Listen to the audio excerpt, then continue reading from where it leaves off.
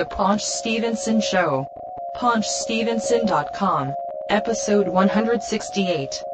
Wednesday, April 20th, 2011. This is The Paunch Stevenson Show. PaunchStevenson.com. Episode 168. I am Rob. You are Greg. Si, senor. And I have a couple of quick movie reviews. So, I recently saw the movie starring Ed Helms. Do you know him? Yeah, from the Hangover. Yeah. Okay, so he is in a movie. It was released 2011, of course. It's called Cedar Rapids. And it's him, it's Ed Helms, it's John C. Reilly, Anne Heche. Okay. And who was the other guy? Rob Corddry's in it for a little while. Sigourney Weaver was in it. Tom Lennon was in it for a little while. This like character actor Stephen Root. Oh, Stephen Root's great. He's from Dodgeball and Office Space. Yeah. So, and Isaiah Whitlock Jr. The token black guy. On the Paunch Stevenson Show 3-point rating system, I give it a 3. It is totally worth seeing this movie. That's it? No description of it or anything like that? Okay, so Cedar Rapids is a town in Iowa. Ed Helms' character works for an insurance company, and they're having a convention, all the different people from the insurance companies get together and they give out awards. And what's the guy's Kurtwood Smith was in it too. The old guy Red from that 70s show. Yeah. So Ed Helms gets there and it's like all the people are really crazy and John C. Reilly's all crazy and it's just like Ed Helms is this very calm, very, very super straight-laced, nerdy guy, but then, like, all these other people, like, get him into this trouble. It's very funny. I would say it's like a nerdy version of The Hangover, basically. Yeah. To put it very simple. It was very good. The other movie I saw was, Blue Valentine. And I will pull that up here. So this movie actually came out, I guess, the end of 2010, or at some point in 2010. And it stars Michelle Williams from Dawson's Creek. Ugh. And Ryan Gosling. Ugh. And even though this wasn't actually a comedy, there were quite a few humorous moments. I laughed. But it's like, I don't know, this man and this woman, I guess teenagers really, and then she gets pregnant, and then the guy who got her pregnant's a jerk, so then she meets this other guy played by Ryan Gosling, and then they end up getting married, and it's just like, basically two young dummies got married, and they were just dumb, and now they don't know what, I guess it's showing this relationship deteriorate over time. And, it's kind of like some sad parts, but it's pretty good. I would say if you're into that kind of thing, I'd give it a 3. If you're not into that kind of thing, I would still give it a 2. Maybe if it's on cable TV or something one day you're flipping through, yeah, it's worth checking it out. Speaking of actors... So, we went to see a book. We went to a book signing again. An old friend. Old friend of the program. Ted Danson. So, I don't know what really, motivated us to go to this thing, since we already met him. He's an old friend of the show. Yeah, I guess so, yeah. Episode 101. God, we come out for our old friends. No question. So, I went to the Ted Danson thing, and it was in New York at a Barnes & Noble. And he's got a new book. He called it Oceana, like his activist group. And, it's about the ocean and the pollution and the whole nine yards. A lot of pictures and fishing. Overfishing. Oil drilling. Yeah. So, Ted Danson, and he was there. And, he gave his little speech for, I don't know, what did that go on for, like half hour? Yeah, roughly. I guess we'll play most of it. I'm going to play most of it. He says some funny things, whatever. And Rob asked him, kind of fed him a question. After his speech for about a half hour, then he took questions from the audience. And I realized from last time, again, he was on the Paunch Stevenson show, episode 101. And, believe it or not. And so one of the things he was talking about was the mercury in the fish, and I noticed he didn't mention at this time, so I kind of threw him a softball and asked him about the mercury in the fish. Yeah. And he hit it out of the park. Yeah, so Ted Danson, and it was cool. There actually weren't that many people there. It was probably only about 40 people. So we were sitting up front, and well, first of all, he kind of spent a long time in the bathroom. He was in there for a while. Maybe he was talking to somebody. I don't know. In the bathroom. And then, well, and the other thing is, it seems like a good book so far. I'm glad I bought it, but of course at these things, they make you buy the book. Yeah. It was like almost a $40 book. And what really stinks is they make you pay the full price. But if you went to BarnesandNoble.com, that book was $18. What? Yes. So we paid double. I know, they do it all the time at these signings. They force you to pay the full amount. And you can't buy it online. You can't buy it at another Barnes & Noble. You have to buy it there. Yeah, on Amazon, it's $17.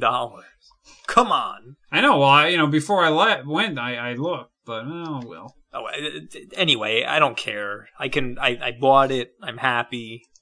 I'm supporting a good cause. And you got it personalized. I got mine personalized to Greg. Oh, yes, that's right. I will post a picture of the autograph on our website, paunchstevenson.com. Yeah. And it is signed to Paunch from Ted Danson. Yes. Paunch. Yeah, so then, we walked up, got the book signed, and we attempted to take some pictures of us with him, but the pictures were fine, just he wasn't looking at us. Yeah. Oh, yeah, you have to send those to me. Yeah. And then we had like a really quick conversation. I was like, "Hey, Ted, we saw you at that Green Expo in Jersey City like 3 years ago. We had you on our podcast." I think he remembered. I don't think so, but he's like, "Oh yeah, it's funny. That's really funny." We kept saying it. He was like, "That's really funny. It's a small world." And he's like, well, his daughters were there too. Yeah. And then he's like, that's I forget what we said. Then he goes, I thought you guys kind of had a face like, you kind of made, you kind of had that look of, I know this guy from somewhere look. We're like, yeah, you're freaking Ted Danson. Obviously we know you from somewhere. Right. Yeah, but he was very lighthearted. He was very affable tonight. He was like, that is how. Of course, it would have been nice if somebody recorded our little conversation like I told them to. Well, the stupid dummy who worked at Barnes & Noble was making it seem like, we were just gonna be herded through there like cattle. No. The reason I told you to record it was because I was going to talk to him. Next time. Next time, I'm Always sorry. next time with you. He'll be back, don't worry. Then we're gonna buy another damn book. No, because we're gonna do the trick that you came up with. You grab a book off the shelf, you walk into there like as if you bought it. Yeah. You go in line, you have him sign it, and then then we talk to him, we record it, and then on the way out, you just put the book back on the shelf. And the person who buys it, wow, Ted Danson signed my book. That's awesome. Nah. Who's Paunch? Ted Danson. Yeah, he was look, you and I have waited in line for Dan Aykroyd. Yeah. A couple of hours. In fact, you were, on the way out, you were asking me what was our worst, celebrity encounter type situation. The Aykroyd thing was probably the most annoying. Mm-hmm. In terms of, it just being very aggravating. We were drenched by the rain, first of all. And, having to stand there, we're standing there for 2 hours, whatever. Yeah. And then it being a big fiasco to get a picture with him. And just being rushed through, and it was just very annoying. But, for the most part, we've been pretty successful with it. Not even necessarily that Dan Aykroyd was mean. He actually let us take a picture with him, which was nice. Yeah. It was just the whole situation itself was very rushed and very it was very cold and okay, here's Dan Aykroyd. Okay, next is but gotta get a shooter. Yeah, tonight with Ted Danson, he was very relaxed, very friendly and warm and joking around and lighthearted. They're probably lucky that there was only 40 or 45 people there. Because apparently he had some media commitment afterwards or something like that. I don't know what the deal was, but supposedly he would have been there for a while. But to me, that's how these kind of events should be, where the celebrity is very grateful and humble. Usually it is. Dennis Leary was probably one of the most, how should I say, accommodating. Mm-hmm. Dennis Leary, Jesse Ventura was very accommodating. Olivia Munn. Yeah. Also was very accommodating. Obviously Ed Begley. Yeah, he was the best. We couldn't have asked for any more from Ed Begley. Other than the fact that I've checked and I don't think he's coming east this year. He met his quota of carbon footprint. I know, that's what we're saying. He's going to have to sit in the dark for about 3 months before he can balance it out so he can take a plane to New Jersey or New York. Which is good. That's a good thing.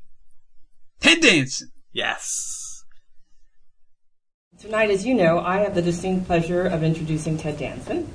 And from his first feature film roles in The Onion Fields and Body Heat to his starring role in the television series Cheers, he's captivated audiences worldwide with his dramatic and comedic performances.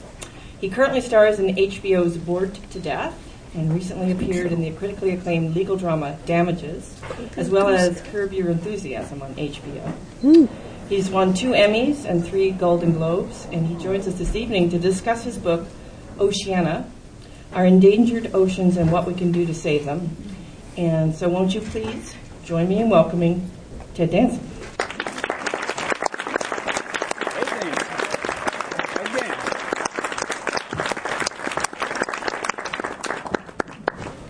This is a first for me, needless to say. I was the kid who panicked Sunday night, in college because I had not written the paper that I was supposed to write. So here I am, actually, writing stuff. Anyway, so I'm very excited. I'm very thrilled. I'm going to tell you my story a little bit, how I got here. But this is day one of this book. And Rodale published it, and they did such an amazing job. It was co-written by Michael Dorso, who's been nominated for several awards for his writing, and he was astounding in this. It reflects the science of Oceana, the organization. And so what I'm saying is it was an amazing group effort, and I'm so proud to have this here today. And now I'll tell you my story, so it's not so weird that Sam Malone is talking to you about fish. I don't blame you. It is slightly bizarre. I grew up in Flagstaff, Arizona. My daddy was an archaeologist, anthropologist. My mother was raised us, was a housewife, and very involved with the church. And I like to think later in life became we're all spiritual beings, but a very actively participated in her spiritual life. And I bring the two up because I think when you talk about oceans, if you do not include both science, because if you don't let science lead the way, you will do more harm trying to help the ocean than good, if you don't let science lead. And if you don't realize that it's a spiritual journey as well, because all of us have to kind of rise above our everyday kind of selfish self-interest to take care of the planet as a whole, because the oceans, almost more than anything, perhaps air, are global, truly global. Fish stocks go all over the world, so this is a problem that needs to be attacked with the knowledge that we are all in this together. And to me, that's a spiritual thought. So anyway, I mentioned my parents.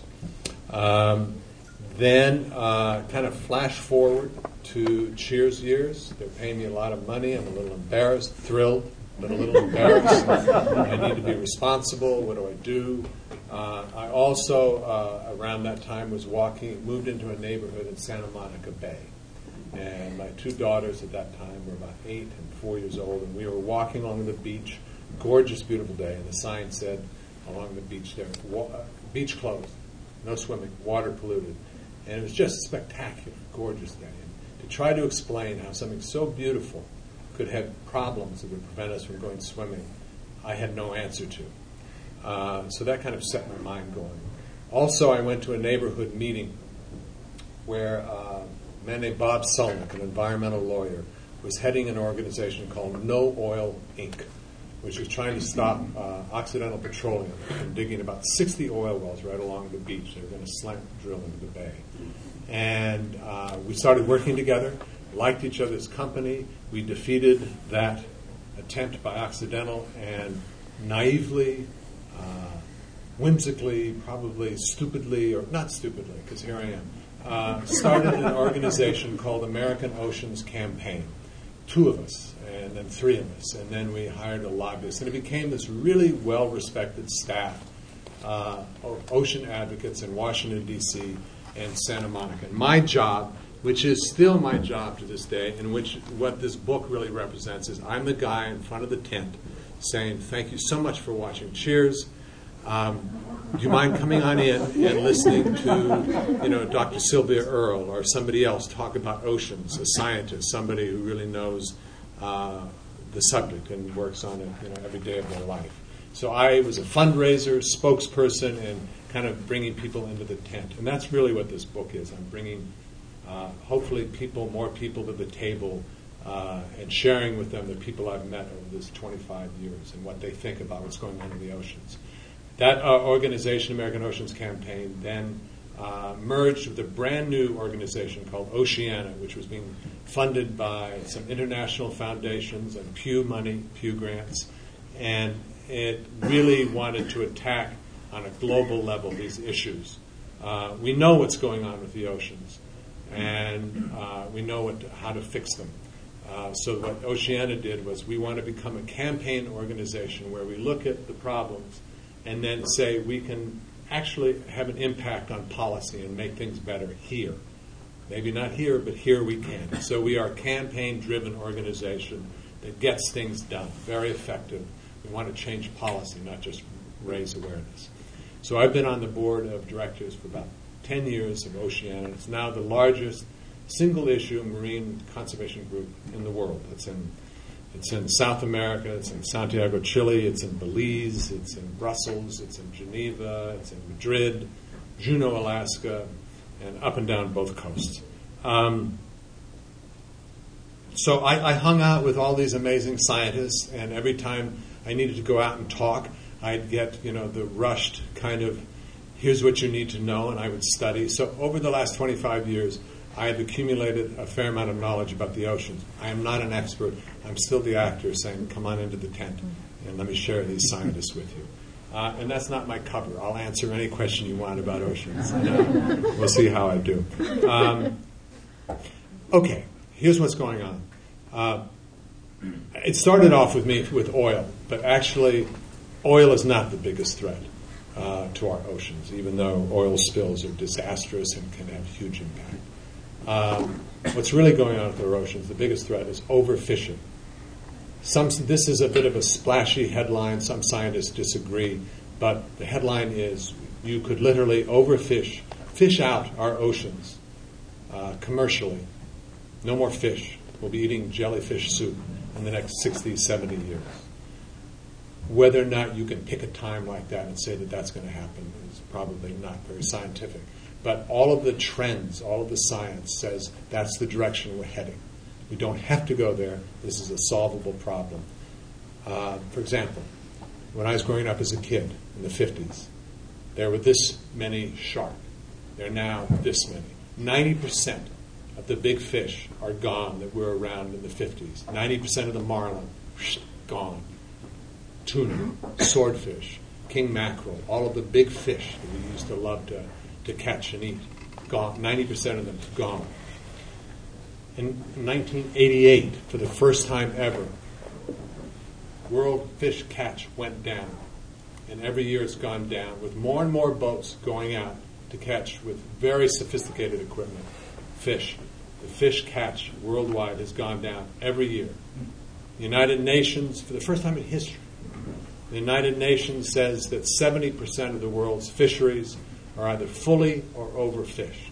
30% of them have collapsed. And collapse means that it gets down below the 10% level. So when it does that, sometimes they don't bounce back. Cod has had this huge trouble trying to bounce back, even though we haven't been fishing it for years. If I get too fishy here, I know I can lose you. So let me take stock. Okay, one of the reasons why this is happening is the way we're wasteful in how we do this. There are these huge bottom trawlers that trawl the size of the United States every year, and they have these huge, heavy equipment that scrape along the bottom. They used to have to raise the nets because they would tear on the rocks. Now it's so sophisticated they roll over anything. Coral reefs, rocks, nooks and crannies, all the nurseries that the little fish grow into the big fish that we like to eat. So you're turning it into a gravel pit. There are incredible pictures in this book about that happening. So you're destroying at a big clip the nurseries. At the same time, we were incredibly wasteful because these nets catch, tons of fish, tons of things, but you're after just fish A. So you throw away, dead or dying, about 30% of the world's catch. Dead or dying, overboard. Not the right size. We want to come into a harbor with a fish this big, not this big, so we'll dump them over, or we weren't after that, it's not selling. So it's incredibly wasteful. At the same time, you're destroying the nurseries. There are probably about 2.5 times the amount of boats out on the water worldwide that can feasibly, sustainably fish. Okay. So, big problems with overfishing. The good news is this is fixable. You can go country by country and fix these. You do not have to create some huge international unwieldy body, that never gets anything done. You can go country to country. We've been in Belize, and they, working with that government, absolutely stopped all trawling in that area because they have one of the world's second biggest reef in the world, which produce so much fish. Okay, let me tell you about the book. The book, at the end of every chapter, we start off with oil because of the explosion in the Gulf. Everybody was thinking about it when we were writing about it. Oh, sorry. Let me double back. You guys all right? While we're fishing out the top overfishing the top of the food chain. What's happening to the bottom of the food chain is things that you can't count on and didn't know about, like ocean acidification, which means carbon dioxide, because we're burning so much since the Industrial Revolution, so much carbon dioxide, filters down to the ocean. The ocean absorbs it and keeps it out of the atmosphere, which is a good thing. But it's now absorbing so much carbon dioxide that it's changing the pH balance of the water. So it's a little more acid, just a little bit, but enough so that the calcium that corals use, that little sea snails and pteropods, the bottom of the food chain uses the calcium to make their shells, can't make their shells. So you're threatening with these kind of unforeseen things you didn't count on, the bottom of the food chain, at the same time you're fishing out the top of the food chain. So you can see where we could literally collapse the oceans if we're not careful. So the book tells you what the world needs to do about it, what you can do about it, how you can change your kind of everyday little patterns. You should become a conscious consumer, and not just to save the fish. This isn't about saving fish. This is about saving fishermen. It's about 1 billion people a year in the world depend on fish for protein, so it becomes a world hunger problem if you wipe out the fish. 200 million plus make their livelihood off of fishing. It's an $80 to $100 billion a year industry. Why would you do all the stupid things you're doing to ruin the natural resource that gives you all these jobs, all this economy, and all of this, nutrients for people? So it tells you what to do, how to do it, become conscious. I'm rambling. Hold on one second. By the way, this is my first little stand-up bit here. What else do I want to say? We're going to ask questions of me, and that'll focus me. All right. You know what? My brain just ground to a halt, so this is a good time. I'm going to talk about the book just for a second.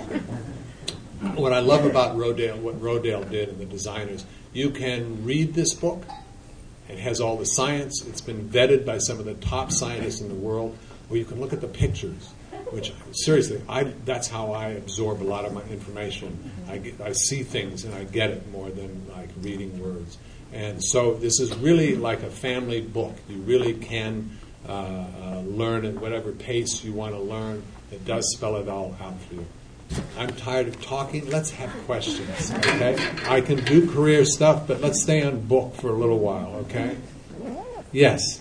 Was it sardines or whatever else? Yeah. I don't really know what happened there. My understanding was they were running away from what? Oh, sorry. The question was, why am I so good looking? No, sorry. I'm so sorry.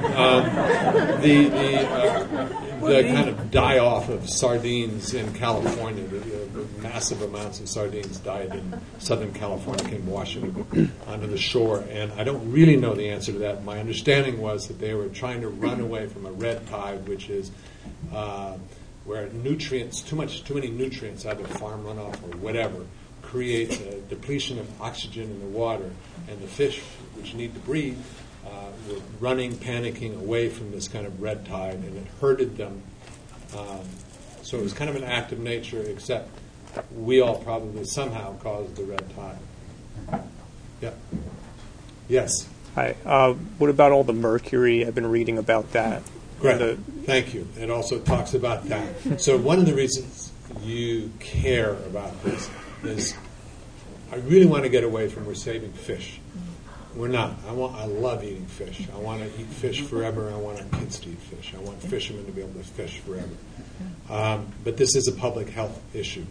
In our country, most of the mercury comes from coal-burning plants in the Midwest, or chlorine plants that use mercury in the process to make the chlorine molecule. So the mercury escapes into the atmosphere, falls into the rivers, the streams, the lakes, the ocean, gets there. Little fish gets in the gills. By the time you're a swordfish, or you're a tuna, or you're a king mackerel, or a shark, you've been around long enough eating little fish that have been impacted by mercury, that they are chock full of mercury, to the point where some killer sharks would be technically called a hazardous dump site. Literally, by scientific definition. It has so many heavy metals and carcinogenics in it. So, I think it was the Bush administration said 1 out of 6, which in my mind shows you that this is serious. I mentioned Bush administration because then it must really be serious, not some liberal plot.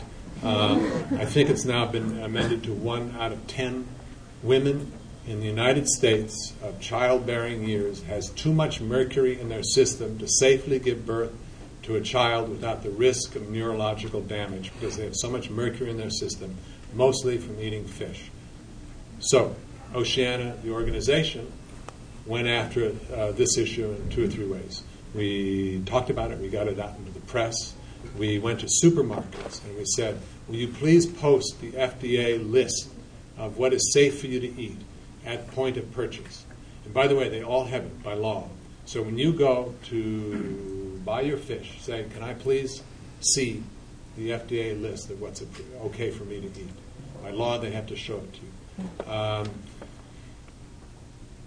When you go to, here's something, tuna, Mediterranean bluefin tuna, do not eat. First off, it's almost off the planet because it has so been fished out.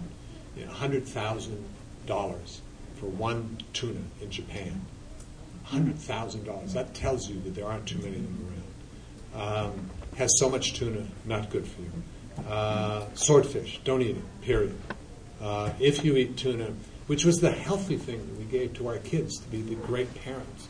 You should give them about the equivalent of, and yourself, a can of tuna a week at most. So yeah, you should educate yourself about what's in your fish that you're ordering to eat for your sake, not just to save and help the fish. Yeah. Thank you. Yes, in the back. I want to congratulate you on taking up a cause, I think, that is the worst threat to the existence of the human race, with the exception of the nuclear winter. And all the data, some of which you probably in the book is left out, of the coral that you mentioned, the coral reef disappearing, is now estimated by the latest scientific study that if the acidification and other attacks continue to be gone within 50 years, there are floating states of debris that are non-biodegradable. Plastics. And the global warming, there's no question about that, is also another factor. Yep. And when you put them all together, it's like a perfect storm of attack on our environment and our life. And I want to congratulate you. Thank you. You bring up a really good point. The reason why you focus on fisheries and the top of the food chain and trying to make sure that they stay healthy, because some people will argue, no, we're fishing right along the brink. They're still coming back. The margin of error is like this, where all of those things you just mentioned that are unexpected will have a huge impact, and all of a sudden you just barely doing the right thing could crash an entire fishery because you need bigger margins to withstand things like ocean acidification and coral reefs and all of that stuff. Yeah. Thank you. Yes. You discussed in the book windmills offshore, and yet, which is a great way to generate electric, but there's been so much opposition to them that how do you get around that when in reality, it's a great way to go? Tell the rich people to suck it up and get over it. And that's me. Oh, sorry. Windmills. It's a good way to go, but a lot of people are fighting it. Basically, I live on Martha's Vineyard, and they're either have opened it up or thinking about or in the legal process of opening up. I think in Nantucket Sound, a wind farm, and it's getting by friends. I don't particularly want to look out and see a windmill, but I would much rather go that way than the consequences of everything we've talked about: climate change, ocean acidification, all the health that comes from burning too much fossil fuels.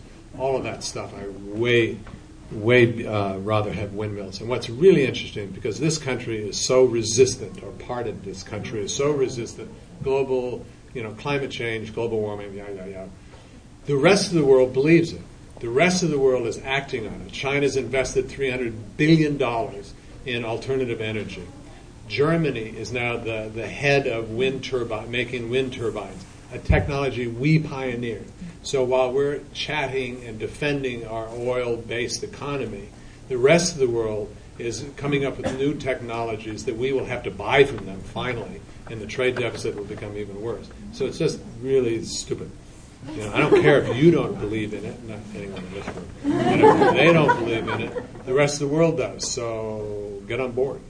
And it's also a little ironic that, I don't know if this is true everywhere, it may be a little bit of a generality, but basically oil wells, they go where there's oil, but they also go where poor people live, usually, because rich people fight them, and they keep them out of their backyard.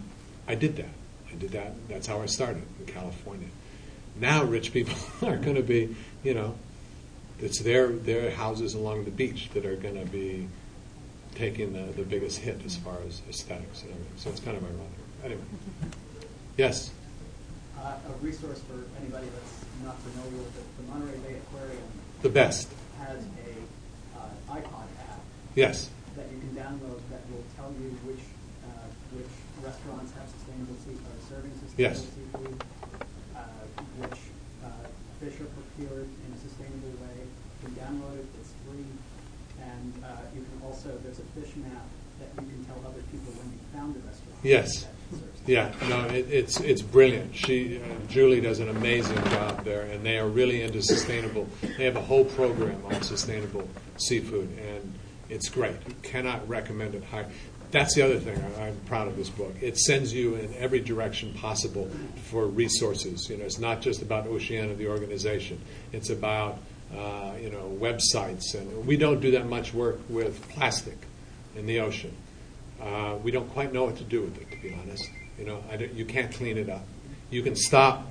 I can't believe in California, of all places, we could not pass the law banning plastic bags. Australia did. Everywhere in that country, you cannot use plastic bags. Anyway, you're right. Thank you for that. Yes? Mr. Branson, how does Oceana work with the fishing industry to work toward a sustainable fishing livelihood for all the fishermen that depend on borders? They work very well. This is not about stopping, saying no. This is about making suggestions to make something work better. That's another thing I love about this organization. So we work very hard with fishing councils. Now, some people will disagree with us, but for example, on the West Coast, working with the fishing councils, we set aside worldwide, it's 1 million square miles of sea bottom to bottom trawling. But those were fishermen get it. They are coming back. It's not just laws and regulations that have collapsed the cod industry. They get that more and more boats are going out and coming back with fewer and fewer fish. I mean, clearly, if you have a mortgage to pay, you want to catch as many fish as you want. But they get it. Fishermen are definitely, not all of them, on our side. Some of the lobbyists are definitely not on our side. But a lot of fishermen are, and we work very much with fishermen. It's not about being the science geeks telling the real world what to do. It is absolutely working with fishermen. Not all of them agree with us. Yes, sorry. Maybe 3 or 4 more questions. I'm on a roll. You are. This isn't on the very real catastrophic end of the spectrum, but it's a tricky question. I wonder if Oceana has a position on fish farming. Yes. Did y'all get that? Fish farming, Oceana? I love that my team in the background. Yes, we got it. Sorry. They are carnivorous fish, tuna farms, salmon farms. By and large, really a bad thing. When we say this, we get people in Washington saying, not D.C., but state, saying that they have come up with some technology that makes it much better, and I believe that to be so. And I think fish farming will someday have to be the way we go, or at least we'll have to supplement a great deal. Here's the problem with salmon farming. most of the salmon, farm salmon we get in this country, comes from Chile. You have to catch 3 to 5 pounds in Chile, 3 to 5 pounds of wild fish, grind it up, and feed it to your farm salmon to make 1 pound of farm salmon. 3 to 5 pounds of wild salmon to make the 1 pound of salmon. So we up here going, what's the problem with fish? I can get anything I want anytime I want. Down in the southern hemisphere, in the markets, the fish are going like this. They're getting smaller and fewer because I think something like 1/3 of what the world catches gets ground up to feed chicken, hogs farmed, and fish farms instead of people, instead of other fish that will then grow. And the trouble is you come in and you wipe out a species here that this species above it like to eat, and you all of a sudden you're confused on why there's a collapse in this particular fishery. In North Carolina, I believe, they kind of wiped out the sharks in that area from shark finning, which we can talk about, discussing habit. And all of a sudden their scallop industry collapsed because the sharks eat the rays that eat the scallops. You get rid of your sharks, the rays have a field day and eat all your scallops. So there's you have to be smart about this. And the United States is one of the best management systems in the world. And yet, what they're managing is that, 10% that's left since I was a kid in the 50s. Anybody else? Yes. I'd like to say about wind farms because I think that we're talking about wind farms as a big part of a solution. That has to be just like you have to think about how the sharks and the rays and the scallops management has to be addressed. Alternative energies have to be addressed as well. Yes, yes. Wind farms are not the solution. They bring a whole set of problems like magnetic fields that affect everything around them, people, flora, fauna. And then in Europe, where I'm originally from, our people are now realizing how many mistakes have been done because as anything that is the newest news of the day, and you understand you can make money on it, alternative energies included. Right. You just jump on the bandwagon and start making as much money as you can with wind farms, and then you shut down what you start realizing the wind farm can imply. So the management of wind farms in relationship to the oceans has to be very carefully taken care of. And it's not just because the rich don't want to have the landscape spoiled. There's much more to it and needs to be addressed urgently because in Europe, there are a lot of wind farms. Yeah. There's no reason why you well said. Thank you very much. And I was a little bit glib about the rich thing, and you know way more about this subject than I do. And there's no reason for you to do this. But if you went to oceana.org and said what you just said to them, just send an email, I would really appreciate it. Because you're right, there is no simple answer. I know that oil is not going to, be around that long, and if we're going to increase our world's population by 20% or whatever it is in the next 15 to 30 years or whatever it is, and everyone is using more and more oil, clearly we can't just stay the course. So whether wind energy brings huge problems, it's one of those things that need to be explored. But I didn't know any of what you just said.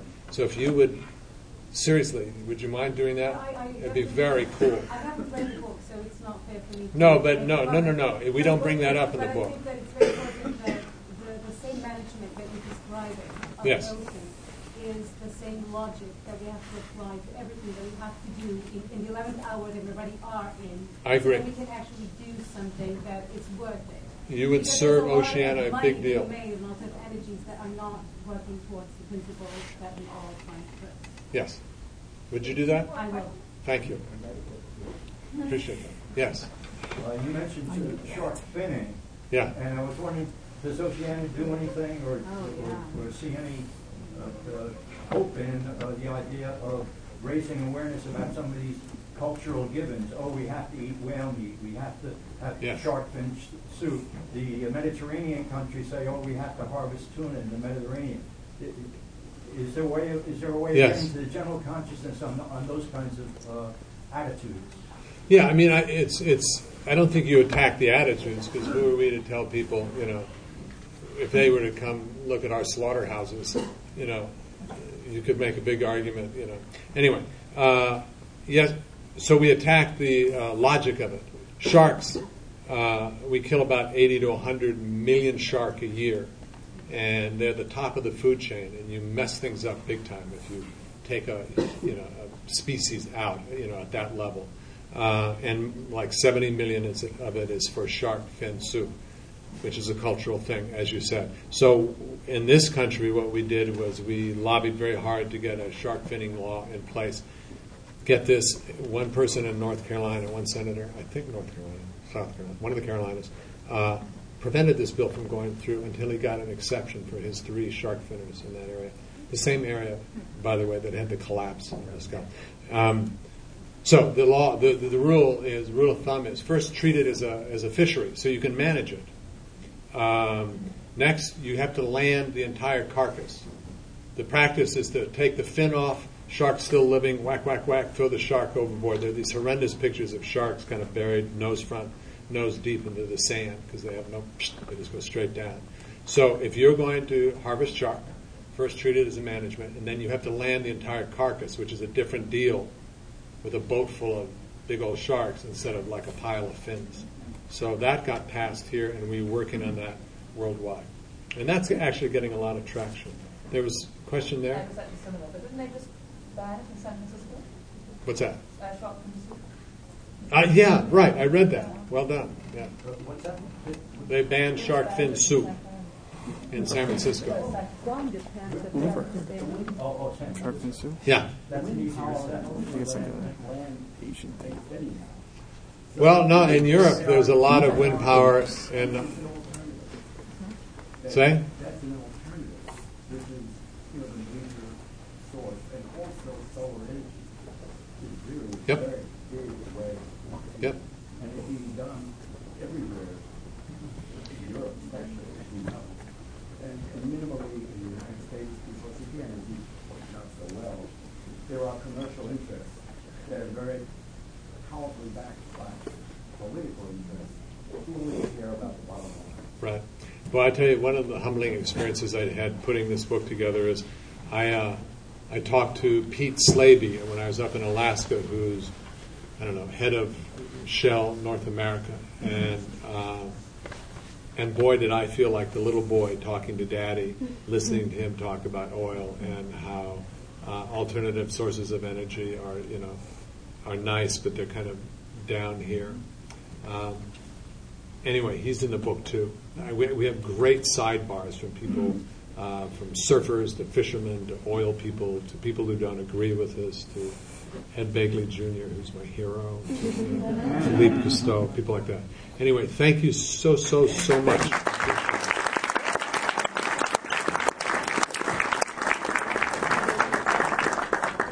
Everyone stay in your seats. We're going to release the rows one row at a time. Once again, you can take pictures online, but please try no flash photography. Ted has some media commitments, so they can't pose for pictures, but he is going to personalize your books, and he can't sign your memorabilia. The young lady in the tan jacket here would be delighted to take your name if you'd like your books personalized. And It's a little bit of a strange tradition. I like it, but it's... Well, I don't know. I've never done a book signing. You're doing good. Okay, so can I have the first row, and please line up to the right of this young lady, and don't forget to take your things. We so appreciate you coming, but once again, let's have a nice round of applause for Ted Danson.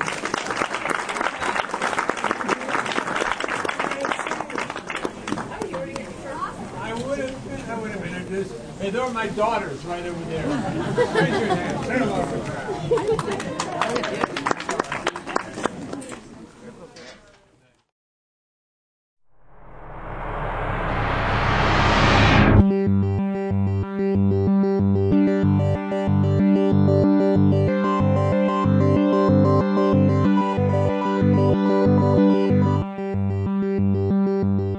Of course, it would have been nice if somebody recorded our little conversation like I told them to.